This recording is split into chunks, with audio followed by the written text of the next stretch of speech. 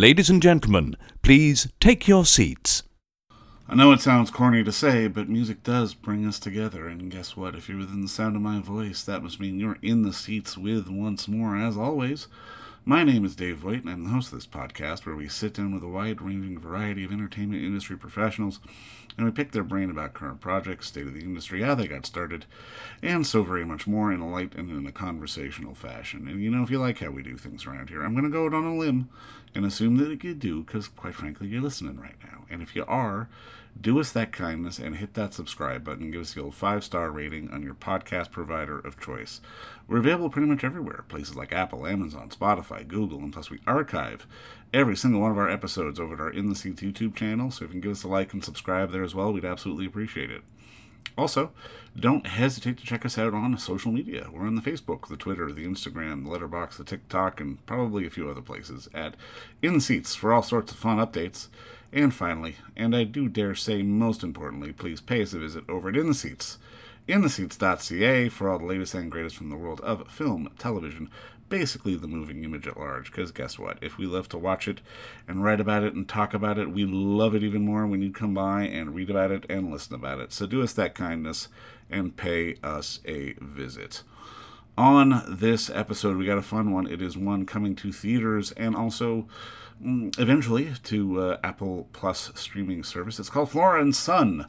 It played at the Toronto International Film Festival, and it's from filmmaker John Carney, who you may know from films like Once, Sing Street. They're musical, they're fun stuff, you know. And it's the story of a single mom, played by Hewson, who is at a loss with what to do about her rebellious teenage son, Max. Encouraged by the police to help find Max a hobby, Flora tries to occupy him with a beat-up acoustic guitar, but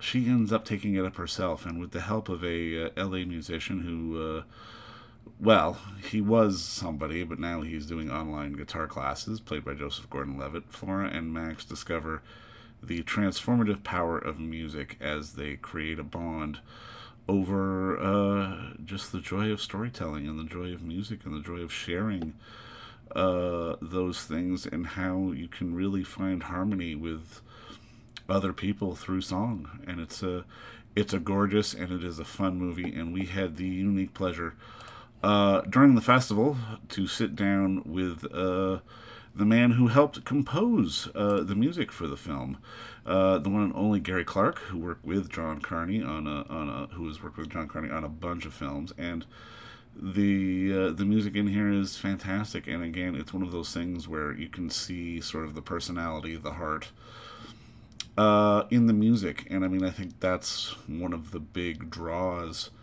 to a film like this, because it's gorgeous and it's heartfelt, and we really hear it in the music, and we see it in the performances, and it's a fantastic piece of work. But if you're interested, go check out Flora and Son, which is playing a limited theatrical run starting this coming Friday the 29th, and then coming soon after to the Apple Plus streaming service. But first, enjoy our conversation with composer Gary Clark, because between you and me, it's a darn good one. My friend, thank you so much for the time today. I really appreciate this. Thanks, Steve. And congrats on the work on the movie, man. I thought it was fantastic. Oh, thank you. I'm glad you enjoyed it. Yeah. Well, I guess my first question is, walk me through the origin of, meeting John and getting involved with him, because obviously people know Once and all that stuff, but then you guys got together on Sing Street, and it feels like there was an evolution, which now Flora is sort of a continuation thereof. Yeah. I think that's fair to say, yeah. So I used to be in bands in the 80s, and the story of Sing Street is about this brother who turns his young kid brother onto these bands from the 80s, and by playing him records and all that kind of stuff. And John's original idea when he was making the music for the movie was to contact a number of people who had not only made music at that time, but who because it was kind of based roughly on a true story of John's own older brother turning him on to stuff. And so my band, Danny Wilson, was one of the records that, our first album was one of the records that his brother had played to him when he was a kid. And he remembers cycling around Dublin with a yellow sports Walkman on, listening to this. And so he called a number of people, and asked them to contribute one song. I sent him a song, which weirdly enough ended up hitting the cutting room floor. It didn't go in the movie, but he loved it so much that he just said to me, "Do you want to come on and do the whole film?" And I had done things in the past that had ended up in film, and I'm a massive film fan and film music fan. So, but it had all been stuff that had already existed on people's albums and things that went into movies. So for him to ask me to actually get hands-on, I was just so excited. I said, and I remember saying to him, "I will give you my heart and soul for this," you know. And then he told me we had about 3 weeks to write all the songs. You know? I mean, it was so fast. Like Sing Street was a whirlwind.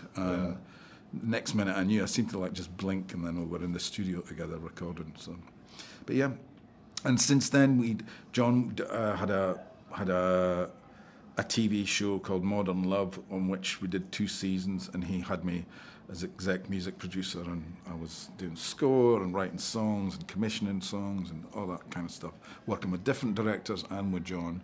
So I guess I really cut my teeth on that, and felt like we were ready to work on a deeper level on Flora and Son. Well, and I mean, I love that you brought up deeper level, because I mean, I've got to imagine you've got to be there early on in the process, because I mean, the music has a voice to it. Like the music is the character very much. Thank you. Like, when does John sort of bring you into this process? This can't be like a 3-week. We're locking picture in 3 weeks. Give me the music kind of deal. No, and also on this one, I was. I was music producer and was doing score with John and stuff. So I was on this movie from not the script writing, but pretty much after the script had been written all the way through. And I was, involved in when they were editing, that was constant. I mean, the process, first of all, we had to get the songs right. Yeah. And then the score would happen once they started to edit. So we knew... we got to get these songs. Now, some of the cover songs and stuff were already in the script. And there were kind of ideas for what something might say. When he asked me to come on board for the movie, which is probably early part of 2022, we basically did a Zoom. He was in Dublin, I was in Scotland, and we were on there for maybe 3 hours, and we walked through the whole movie. We talked about what kind of song might happen here, what you might need here, and I was taking frantic notes. Then John and I started to ping ideas backwards and forwards. We knew that the key cornerstone songs were the Rooftop song, which for ages was just called the Rooftop song. That was a journey, that one. Actually, that one was interesting, which I haven't talked about before, because we also knew that we needed an earlier version of it that's a wee bit more shit. Right. Yeah. And John was like, write the shit one first and then we'll make a better one. And I was like, I think we should get the decent one, and then I'll sort of like... you can reverse engineer the shit exactly, version. That's what I said. That was my exact term. Start off as the shit version, like stick as the shit version. Exactly. So that's kind of funny. But the journey of that song, not so much musically, we kind of had the musical framework quite early, but lyrically, we were bouncing stuff around for ages, and we even, like, John's got a friend, Robert John Ardiff, who's a songwriter in Dublin. He contributed a bit, and then they were shooting in about a week, and we needed to get Joe and Eve into the studio to do the song, and Eve and Joe heard where we were at, and they both said, I think my character would say this, and Joe was like, I think my character would say this. So we said, okay, let's just get in a studio, and the schedule was so tight because they were shooting, so we had we had a Saturday and Sunday booked in the studio. We said, by the end of this weekend, we're going to have that song in the can, We actually managed to get it by the Saturday night, and we just sat there, worked through it verse by verse, and it was almost like it appears in the film. We were like, just live. Like, what does she want to say next? What does he want to say next? And I remember when John said, the chorus has to be like something like, it's like, can we meet in the middle, And I just started saying, maybe we can meet in the middle. I didn't mean literally. And he was like, but that's quite good. And then but we had it in the can by that evening, but it was a journey to get there. Well, I mean, that's wild, though, because, I mean, I think it's that dynamic in the film that makes it so special, because obviously they're characters on one end, and actors are obviously storytellers, but so are musicians. So it's telling a story inside the story. Yeah. And I mean, was it a lot of work on your end to get Joe and Eve to kind of that level? Because I mean, it's not just the surface. It's the surface beneath the surface to really sort of get the real oomph to it. Yeah, well, actually the answer is no. They're actually both really bring it. They're really fantastic. But Joe had to be the better musician, obviously. He's the guitar teacher. Yeah. And the song that now plays on the end credits was originally had a scene, and we moved it later to the end credits. But Joe was going to be playing this guitar, and I wasn't sure if he was. It's got quite jazzy chords and stuff, and I wasn't sure if he was going to be able to cut it live. And so this was before we started shooting, and I did a Zoom with him, and he was in LA and I was in Scotland, and I said, look, just relax, because if you can't play it, I'll teach you enough that it'll look like you're playing it on camera. But, you know, if you can play it, great, then we can cut it live. So he gets his guitar on. He starts playing it, and he's like better than me. And I was like, okay, like, you know.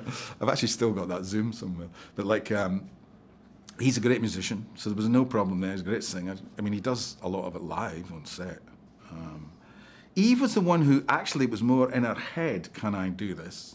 But she knew she could do it. But she was nervous, and sort of, we got her some guitar lessons and things, but she was great. And love it. And she is that character. Yeah. So it's more about that, you know. For sure.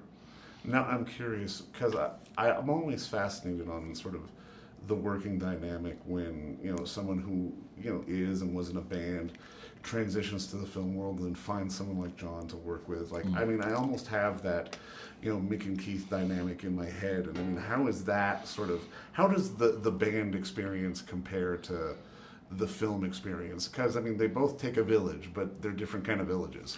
Oh, yeah, it's a bigger village, of course. It's more of a city. But the film. Well, the interesting thing about, if you think about John and I both started on Sing Street and what that story is, when he and I compared notes, both of us were practically in Sing Street. There are photographs of John in his school band, and it's Sing Street. And I had my school band. And then we both had music careers before he got into the film thing. He was in a band called The Frames, a Dublin band. And actually, our journeys musically weren't that different. And so, yeah, it is like being in a band together. It is. That's kind of like, although there is a bit more long distance involved because he's in Dublin. Yeah. But nowadays with the technology, we just ping stuff backwards and forwards, and we'll do stuff on Zoom. But a lot of the time, he'll just send me a GarageBand session, and then I'll do a bit of work on it, send it back, you know, bounce it around. Now, I mean, obviously, through the history of time, music can stand alone, the moving image can stand alone.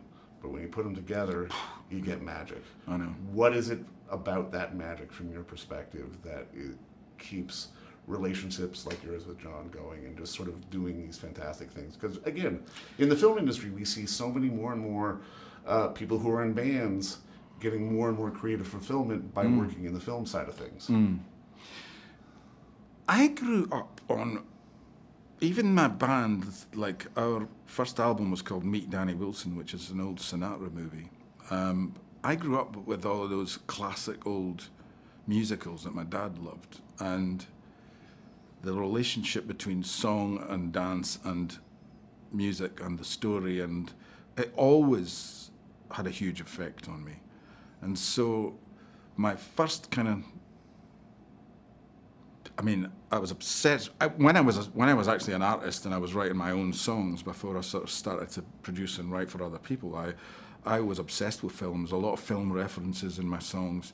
And I used to go and watch pretty much every movie. I lived in London at the time, and I would go during the day because the movie theatres would be practically empty. You know, they'd open the curtain just for me.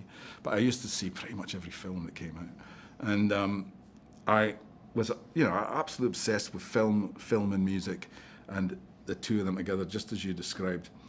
I then had a few things placed in film, a few songs that already pre-existed were put into movies, and I was able to see my, you know, hear one of my own things in a film and just be completely wowed by that. And so the next step, which I didn't know how to get into, it was just pure luck. It was just that John called me about. But they'd say that things happen to you when you're ready for them, don't they? You know, there's a sense that. I mean, we wouldn't keep working together if it didn't work on some level. So I think we're supposed to be working together, and I think it's a gift for me, to be honest. I just love doing it, and I love I love being able to affect the film in a beautiful way, hopefully, with music. And you would be amazed at how a different piece of score, well, you wouldn't, you probably know, but how a different piece of score under the same scene would have so dramatic an effect. So it's just a gift to be able to play in that sandpit where you've got image and sound and music. It's just gorgeous. So. And I mean, I got to imagine it's a different kind of creative payoff, because I mean, obviously on one end you can have one of your songs attached to some sort of image or movie, and then it's like it's that chocolate and peanut butter moment, but it's got to be that next level to sort of be able to be their boots on the ground and really shaping it from minute one. It is, and it's also been a massive learning curve for me. Like it was, I've learned so much, and that's what's amazing for me, because I've sort of like been through a lot of different sides of the whole pop music world, and this is the sort of point where you're supposed to be getting too old for pop music, and this whole other world has kind of opened up for me, and it even took me into Broadway with Sing Street, and I'm working on another stage musical, and so there's a whole other world has opened up just through that phone call that John made to me, that I will be eternally grateful for it. But at the end of the day, the real gift, the real payoff is it's the making of the thing. It's the art, you know. And it's the ability to tell these stories, whether it's through Joe and Eve or be on stage with the gang from Sing Street, or God knows what else. Absolutely. But I mean, my friend Gary, just thank you for the work. Keep up the good work, and enjoy the rest of your trip, man. Seriously. Thank you so much. Yeah. I appreciate it. It was lovely to chat Absolutely. to you. Cheers, man.